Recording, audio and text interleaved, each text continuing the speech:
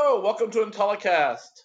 It's season 3, episode 44. We're on our way to 52 episodes this year. 46. 56? 46? 46. 46, okay. Man, We're off to a good start. We're off to a good start. We're not going to cut this. I don't even want to re-record. I want to keep it. We are keeping it. Thanks for joining us today. My name is Brian Lamar. I am the one that messed up, and I'm your host today, along with producer Brian. Hello, Brian. Hey. Already correcting me. Joining me also, a special guest, is Courtney Sanfus, who works in business development at EMI. We gave him promotion 2 minutes ago. Thanks for joining, Courtney. Hello. Hello. Thank you for having me. Happy to be here. Happy to have you. You will hear Bonnie in this episode, and maybe we'll get fortunate. We'll get to hear Clay. Oh, yes. His hound bark is quite delightful. Yeah. This episode brought to you by EMI Research Solutions. You can reach us at Intellicast at EMI-RS.com. Follow us on Twitter, EMI_research or Intellicast1. You can also leave us a voicemail or a text at 513-401-5463. Today, I guess we're just going to go through some quick news and talk about mental health. Yeah. Yeah, it'll be a fun episode. Can't wait. You want to jump right in? Yeah, let's jump in. Well, first, let's talk about some EMI stuff real quick. We have a new white paper, which we're pretty excited about. I know you are, Brian, entitled Strategic Sample Blending, the New Best Practice for Tracking Studies. We just released that within the past couple of days. Right. As we record this, it's been released for about 24 hours now. Okay. You can download that on our website. I think it's pretty cool. We have taken a position at EMI that now's a good time to kind of rethink your tracking study.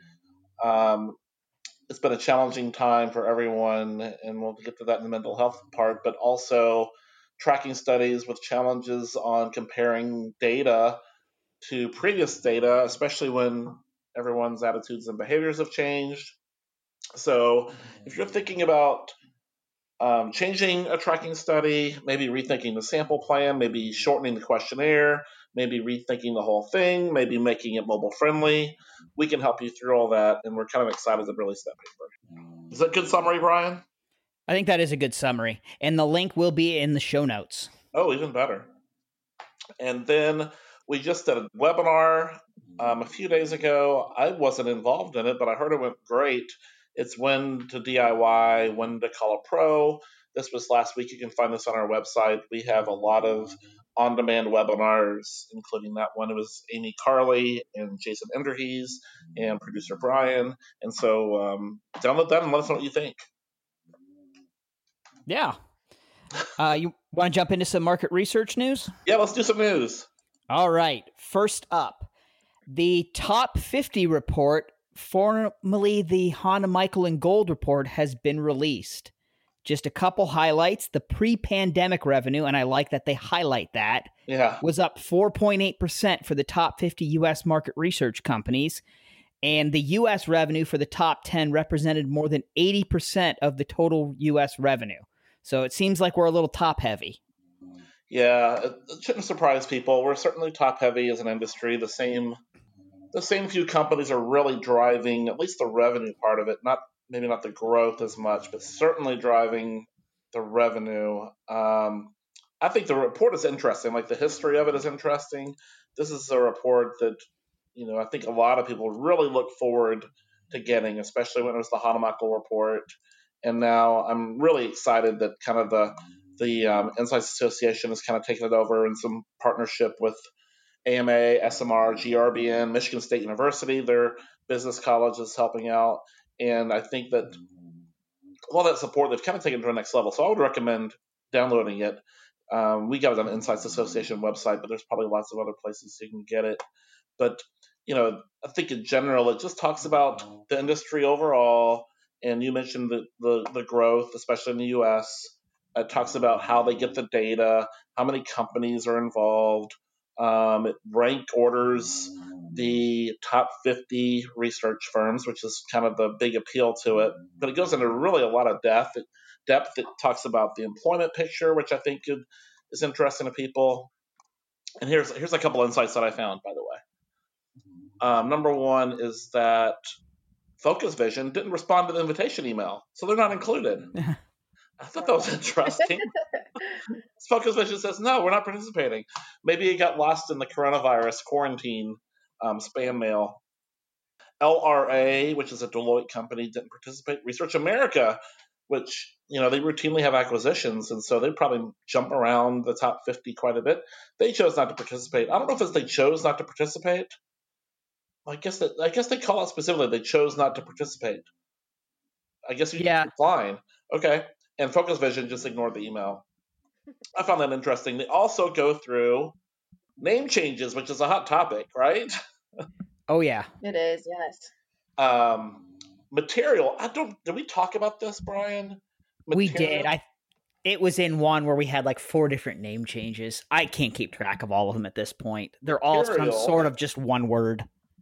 Yeah, Material is the brand new name for Lieberman Research Worldwide, and I've forgotten about that.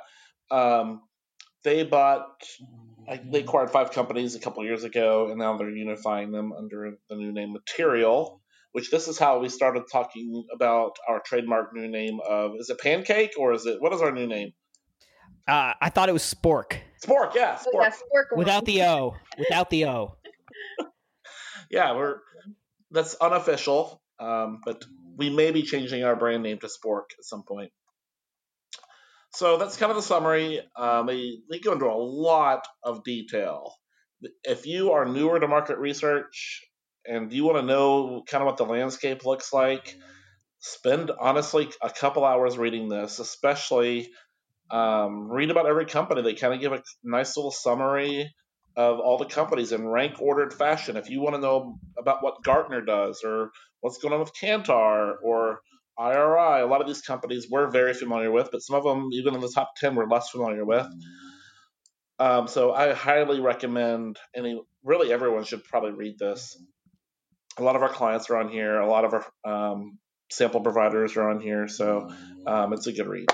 Did I miss anything? Yeah, I agree with you. I think it's fascinating to see how in detail they break out, each percentages of growth by company, by top 10, by US, by industry. I just think it's amazing. It has so much information. I agree with Brian. I think this would be a wonderful resource for people who are just getting into our industry or just really like numbers and want to get a sense of different companies and their growth over time. And one more thing, and I'll turn it over to you, Brian. I'm sure you have some thoughts as well, but I find it interesting. Most of these are private companies. Some of them are public, so you can get the public information. But a lot of them are private companies, which is probably why some of the companies choose not to respond. They don't want to reveal the financial details. But they goes into pretty in-depth with the financial details in terms of revenue and growth and where the revenue is coming from and how many employees you have. And it's very specific. And especially I think next year's will be even more interesting because of what we're going through. Yeah, I would agree with that. I'm looking forward to reading next year's because there's going to probably be a lot of movement. This year, looking at the list, I don't see a lot of surprises on here. I think the biggest surprise for me was that Burke was returning to the list, and I think, did they just choose not to participate last year? Is that what it was? I don't know.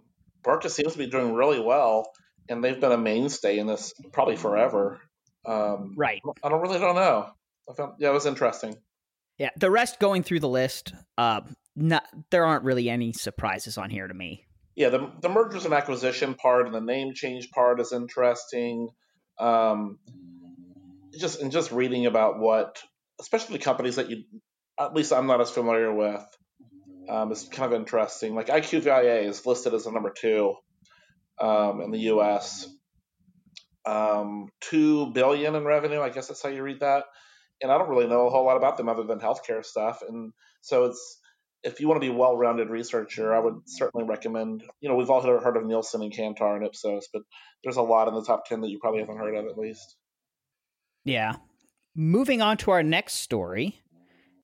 Leah Kennedy, the head of Consumer Commercial Insights at BT, at a recent panel discussion at the Festival of Marketing, has said that research should resist calls for faster insights.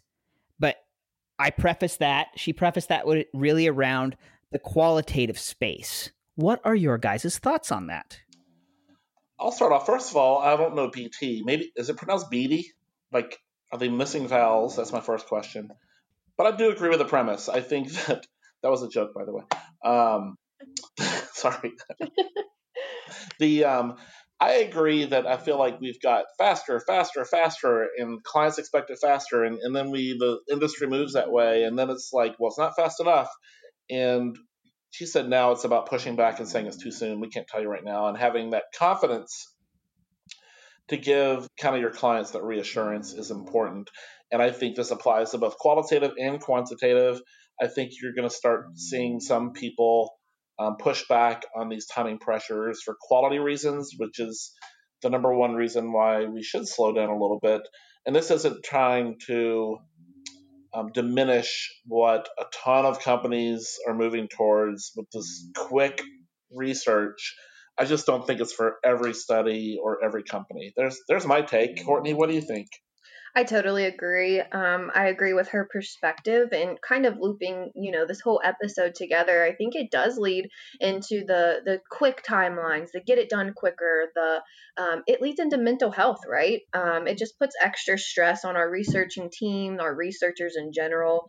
And then in terms of quality, I remember, you gave me a golden standard when I first started working at EMI, how important it is to gauge response rates from, a week, a day compared to the weekend, and how it's important to spread your data conducting over a period of time, and that's focused mostly to the quantitative space. But I agree with her. I think it's a time for us to really take a step back and kind of hold our ground and do what's best for our industry and for our each client's data that we're working with on a project by project basis.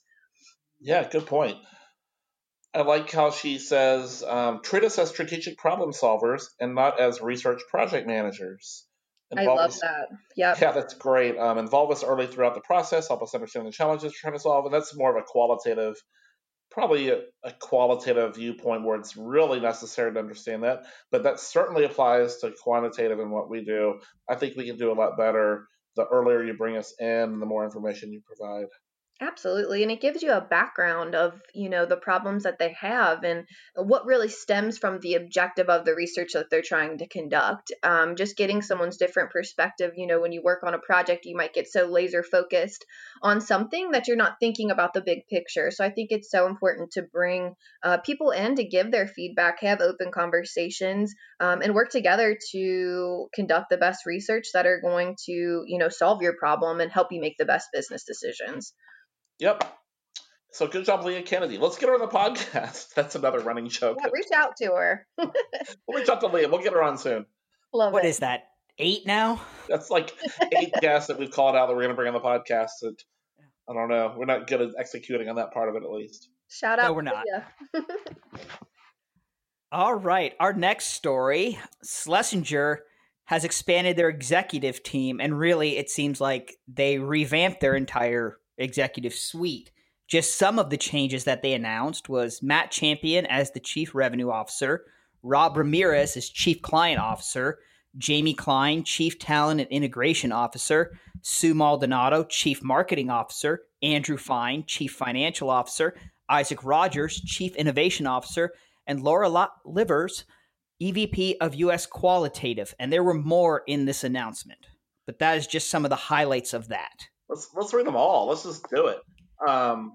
First off, Schlesinger has made so many moves recently. I feel like we talk about them every other podcast. We know Isaac Rogers, and that's a perfect move for him going to Chief Innovation Officer. He just lives and breathes innovation. Jamie Klein, who I know, she's good friends with a good friend of mine. She used to work at Ipsos, but she's been at Schlesinger for quite a while. But she worked at Ipsos when I was there, and so she's been in the industry for a while. That's an awesome move for her in the kind of the growing part of Schlesinger. And they're doing Schlesinger's just doing a good job of staying in the news. People are always talking about them. I totally agree. They're just so big. They have so much to offer. They're acquiring new businesses. I think that they're just doing a great job with, setting up the foundations for their company to continue to grow and be a top leader in the industry. All right. Our final news story, and I think I put this on here just because I thought made me pause a little bit, is that Facebook is to halt all U.S. political advertising after the election? Well, yeah, I've got two thoughts here. Number one, who's going to be doing political ads after the election, right? Like, what kind of political ads do you need? But then I thought, given 2020, I guarantee you on November 4th, we are not going to know who the president is, and it will still be political for at least a few days at a minimum, likely weeks. And so there will be, and this is just my opinion, there will be a trying to drive public opinion for what's going to be happening. Because depending on how this goes, which I guarantee you it will be a mess, is that it'll go to the courts, and people will be claiming that there's been voter fraud, and some people will be claiming that there's been people denied the rights to vote, and this will go into courts in lots of different states. And the public opinion is very important to this,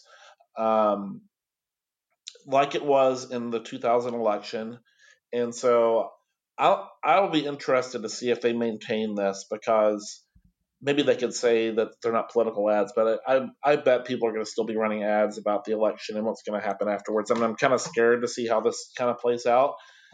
That's a little bit diverting from the topic of Facebook, but a part of it's duh. Then you think about it, it's like, let's see if you maintain that despite what chaos is likely to ensue. What do you guys think about it? I agree with you. I'm interested to see if they really hold to that. Like you said, just with how crazy and different and volatile this election has been, it'll be interesting to see if they hold their word or if they change and continue to run ads. Because I agree with you, I don't think it's just going away as soon as election day gets here. I did acknowledge if a candidate can test the final results, but I don't think we'll have final results. Right. That's what I think. If they contest the final results, the social network said it will show the name of the winning candidate as reported by major media outlets at the top of the feeds. Yeah, that's a no-brainer. But I think maybe at least one will be contesting the final results or before they're final, if not both of them. Yep. I suspect that, I don't know, Trump is going to want something in the courts in Michigan and Pennsylvania, and Biden's camp will want to look at things in North Carolina and Arizona, for example, and it is going to be a mess. And Brian, as a Canadian, you have dual citizenship, so I want to know your international perspective on this one. I'm sure you have an opinion on it. My passport is ready to go. But I think I'm going to be the cynical one here. Yeah. I think Facebook is just giving some lip service. If they really gave a crap, they would have halted it like Twitter did months ago. Yeah. They're all about the dollar. And by saying it's after the U.S. election, but putting in that caveat like, hey, we might start it back up again in some point. That could be November 5th. So yes. I think it's trying to just say, hey, we're being good stewards here, and just kind of giving lip service to all of their critics around this. That's me. I agree with you, but also I don't know why you say this at this point. Like, I think that the QAnon, which I don't even know if that's how you pronounce that, the conspiracy theory group that they recently mentioned that they've kind of banned from Facebook, that's a good press release, right? 99% of us can say, okay, we don't need, at this time, day and age, we don't need conspiracy theories rampant on Facebook. It's bad enough as it is. But just coming out and saying no political ads on November 4th, that seems weird to me. I'm not sure what the point of this was. Yeah, I think they were...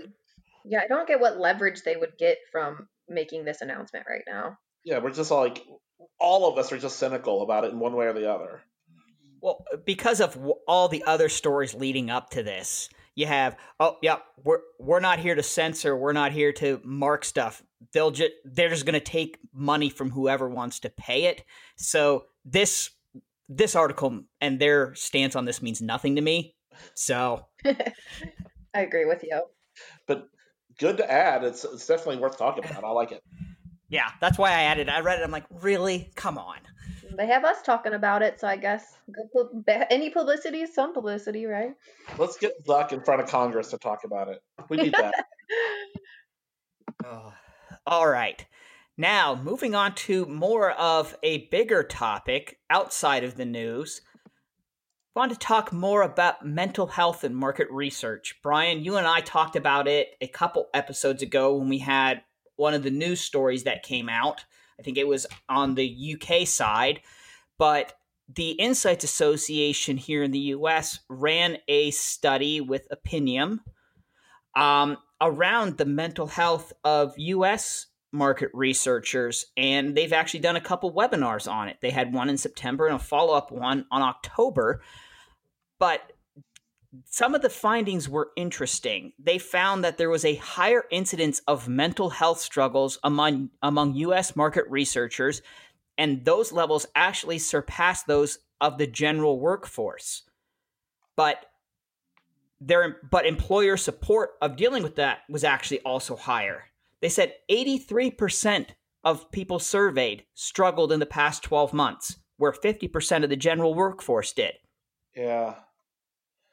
Yeah, there's a lot to unpack here. First off, I want to commend the Insights Association, and I feel like Melanie Courtwright is paying me for her PR, but since she took over in January, she's had the toughest job imaginable. This is not what she signed up to do, was to lead the industry through what we're going through. But she recognized very early on mental health was a topic of hers. And so whenever we had those Friday Insights Association webinars at the beginning of the pandemic, and whenever I was talking to her or listening to her in a more casual setting at a happy hour of some sort, and whenever you read her LinkedIn posts, she's very cognizant of the mental health issue. And so this is likely the multiple surveys and the topic. I want to give a big shout out to Melanie because I think that's primarily driven by her. And it is such an important topic that we don't talk about enough. And so, first off, kudos to her. To the data, I don't think it surprises me too much. In fact, one of the things I was surprised about that only 50% of the general workforce admitted that they had struggled in the past 12 months. It seems like to me it should be pretty close to 100%. So 83% of the market research said they struggled in the past 12 months. That seems about right, I guess. And the data looks eye-opening to me, all of some of the data that you mentioned, and that research professionals are less likely to feel pressure to come back to work early, 33% compared to the U.S. workforce, 52%. I feel like it might be even higher than that just by talking to people in our company and in our city. And we're not in an area that's been majorly affected by coronavirus, right? We're not New York City. We're not the West Coast. And we've had our own fair share, but we haven't had major struggle. At least I don't think so in our region. So I'm surprised it's even that. I think it seems like it should be higher.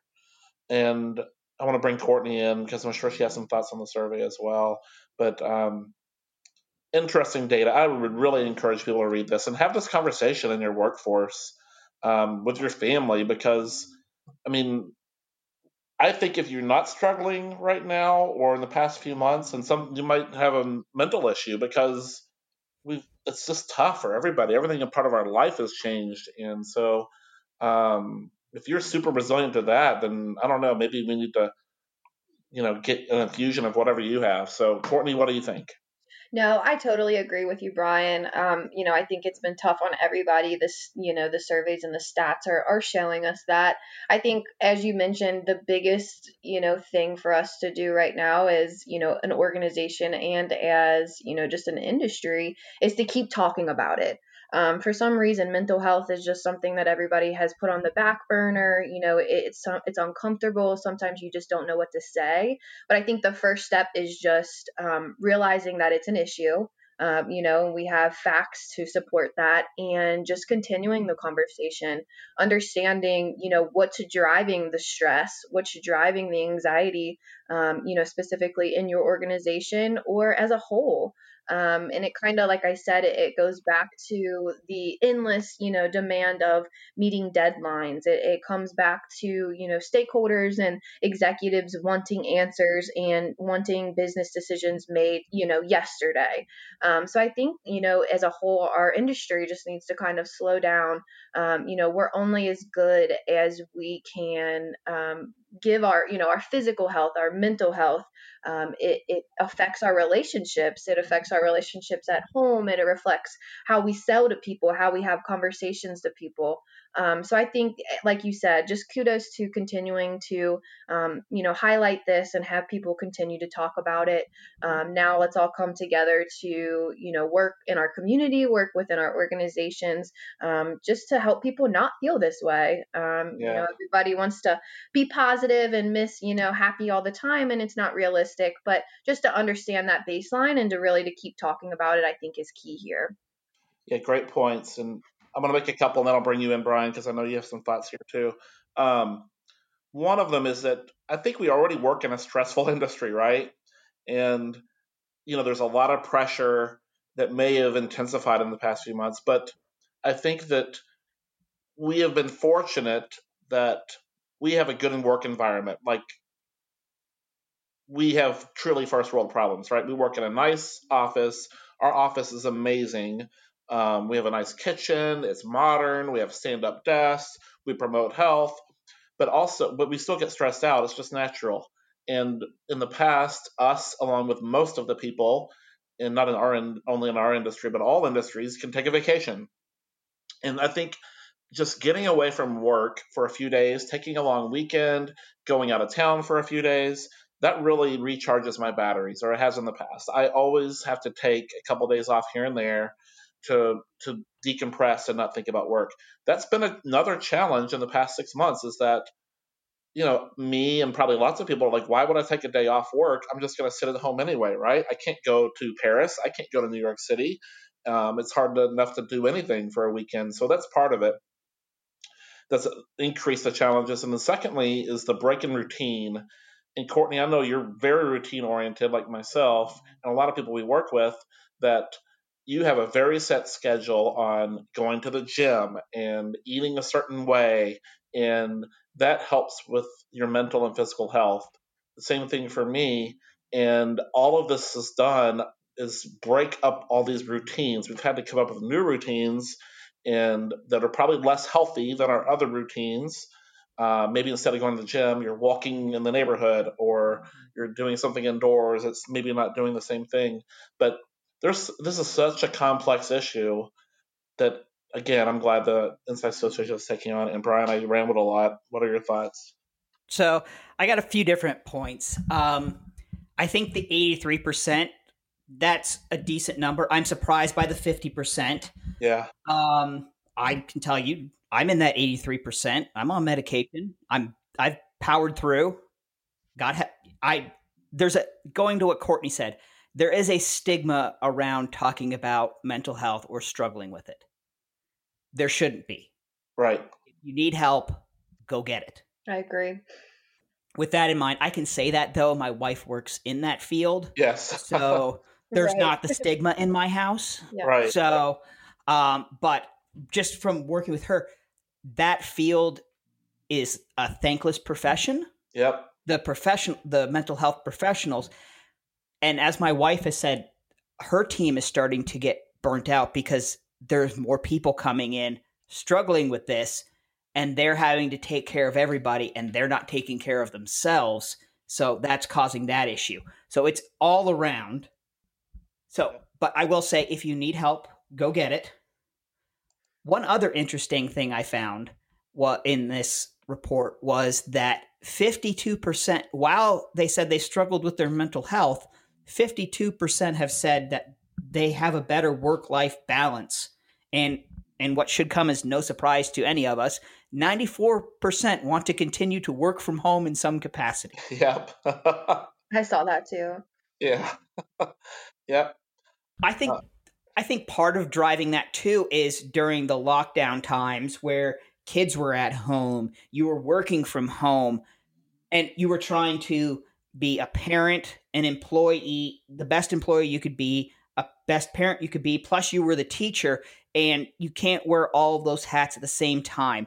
And that can lead to an unimaginable amount of stress. I know there's a lot of people out there who are still in that scenario where kids haven't gone back. They're still on a virtual school plan.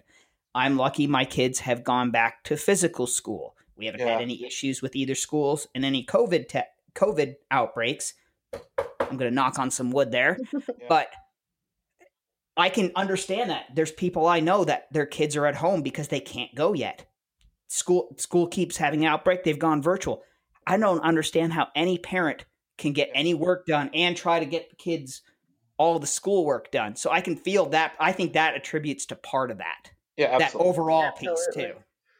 Yeah, great points, Brian. And you certainly have a unique perspective on this. And then a couple more things, and I'll get back to you, Courtney, is that this was interesting, is that if you're under 35, it was 90% of the respondents have experienced some sort of mental health problem. So they were at higher risk is what the data suggested. And then this was really interesting. To your point, Brian, everybody should get help. There should not be a stigma about it. 100% agree. It says that 2 in 5 research professionals are offered employee assistance programs. I bet it's higher than that, but maybe people aren't aware that their company offers assistance programs, but only 5% have used them. And so if 1 out of every 20 people is seeking some sort of assistance with their mental health, but 80+% are experiencing it, that's a huge problem. And so I would encourage everybody to think, at least consider it. And Courtney, what do you think? I totally agree. And a younger, under 35 actually resonated with me as well, because it kind of took me back to graduating from college and just the stress of finding a job in general once you graduate. I mean, you're young, you really don't know exactly what career path you want to go to. If you do, that's wonderful. But I know there's just a large percentage of people who are just still trying to figure it out. So then they get, hopefully they get a job, and then COVID hits. So they're balancing just trying to learn and take everything in, as well as, be the best employee they can and really strive to build trust within them from their, employer or their coworkers. So I totally, it resonates with me. My heart goes out to the people who are just, trying to get through it this year. Maybe they just can't find a job because of COVID right now. So my heart goes out to them. Like I said, the biggest thing, as you both mentioned, is to just talk about it. Talk to somebody about it, whoever you feel, close enough to where you can, talk about your feelings, how you feel, and get help when needed. Great points, Courtney. On some positive news, employers get higher marks for their handling of the pandemic. Over 3/4 said their company's handling of the pandemic was good, and I would say ours was excellent. And then 50%, about 50% said it was very good. And so I think that at least employers did a pretty good job, and that probably wasn't easy to react to this. Working from home, working remotely, learning all the Zoom and how to do team meetings. And now we're going through challenges with kind of a hybrid, who goes back in the office and when, and how do we handle those kinds of meetings, and what are kind of the rules, the official rules and the unofficial rules around meeting together and things like that is certainly adding more challenges as we're trying to get back to some sort of whatever the new normal is. Like we have a new employee that started during the pandemic, and last week, Courtney, you were there. We had 9 or 10 people in the office at the same time, which is by far the most we've had. And we had a couple employees that were new and hadn't worked in that environment. They didn't even know how to act. Like if I want to talk to somebody across the room, do I yell at them? Do I IM them? Do I Zoom them? Like, what are the social norms in the office place? It's adding a whole another level of stress because, we're used to Zooming, and then we're going to go back partially to not Zooming. And there's probably some social anxiety around, how do I act around people? How do I act in the workplace? What am I allowed to do and not do, and things like that. I didn't think about until someone mentioned it, but that's adding a whole nother layer of complexity. Absolutely, I agree. And on the flip side, I'm just curious too, like maybe, older folks when COVID hit and, it was a requirement to work from home, like the stress of, as you mentioned, like learning Zoom. Maybe they weren't, tech savvy from the start. So this the stress that has brought, for the older folks as well is definitely something to probably mention. Yeah, I think organization wise, Brian, I would agree with you. I think, would get excellent marks. Yeah. I mean, we went from 90% of us not having Teams on our computers to being 100% on Teams in like a 24-hour period. Yeah. Yeah. Led by you, by the way. Many people don't know this, but producer Brian does not only produce a podcast, he is not only our digital marketing director, so almost everything you see that we put out is through him. He also leads all of our technology, which is kind of crazy. So kudos to you, Brian, for wearing yet another hat and helping us through this with technology, because it wasn't just Zoom and learning Zoom and all the teams and things like that. We all had to adjust. We're used to having 3 monitors in the office place, right? Yep. And we're used to, we don't all have all the office materials in our home that we had in the office. And so you led that charge. And that was another challenging piece that I had forgotten about until you just kind of mentioned it. That early first month of just trying to figure it out I thought it was pretty seamless for the most part. Yeah, I think part of it with us is that we already all had laptops, and that there are times we had a pretty lenient work from home policy that, hey, if you got a doctor's appointment, you have someone delivering something, work getting done in your house, go ahead and work from home. So that helps that we just said, okay, well, we've moved over. I can see others that couldn't do that, where you had physical places. And I'm just thinking of one, like Bert comes to mind in a call center. How are you going to move all of those call center people who are probably running on desktops to working from home? I know, talking with our IT consultancy, you could not find a laptop for a good 2 months because all of the larger organizations that had like call centers and stuff just ordered them all up because they had to get them to get their people online. Oh, wow. So like they were back ordered for months. Now you can find all that kind of stuff, but just that kind of piece.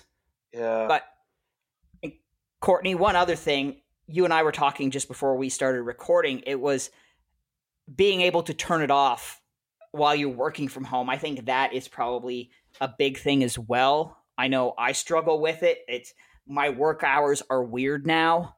When I'm in the office, I can pretty much say, okay, I'm in at 7:30, I'm done at 4:30, and when I'm home, I'm home. Now I can walk into the office, check my email. I might be on my computer working at like 5:30 in the morning after I work out. But then I'll run errands, and then I might be on later in the evening. So that boundary of, okay, the workday's done, shut it down, is blurred now. Yeah. Absolutely. I totally agree with you. And even just, in the world we live in today, just being available 24/7, like maybe I'm not locked to my computer, but I'm still checking my work emails downstairs on my phone. So I've also struggled with that, just really trying to, recreate a new routine. As Brian mentioned earlier, I'm a big routine person. So really just trying to use my calendar, really set time apart, and you shut the computer off, really walk out of that office room and kind of close up for the day, because it is really hard and it's stressful. And, once you start breaking down your body in terms of not getting enough sleep or not sleeping well or not eating, as you mentioned before, I mean, that's all going to play a role into your activity and your productivity throughout the day at your job. So it all goes hand in hand, but I agree with you. That has definitely added to the stress of COVID, and just working remote and mental illness, is just being able to shut that off at the end of the day. Well, this was a good discussion. I would encourage people. The webinar is online at Inside Association. If you're not a member, you should be. There's lots of information about mental health online. Talk to someone, your friend at work, your spouse, your friends, a professional. Reach out to us. And so hopefully you are having these conversations in your workplace and at home, because this is so important. And did I miss anything, Brian or Courtney, to summarize this? I would just add, if you are looking and you need help and you're not sure where to turn, reach out to your community mental health organizations. They can either help you or point you in the right direction. Excellent. And Courtney, as our Chief Health Officer, anything else you'd like to add? You wear multiple hats as well. I don't. I really love just this type of topic. So I'm always interested in having conversations when it comes to mental and physical health. I just think it's really key to talk about your feelings, make sure that you have someone that you can discuss this with, go get help as needed, as we have all mentioned, and just really try to take care of ourselves. At the end of the day, that's really what's most important here is our mental and physical well-being.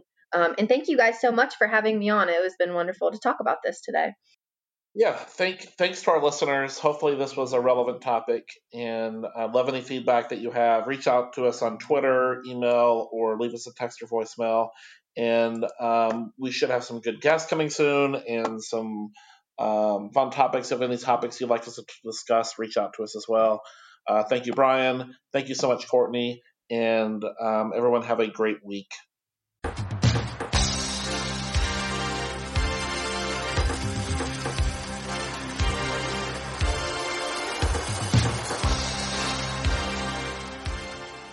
This podcast is a part of the C-Suite Radio Network.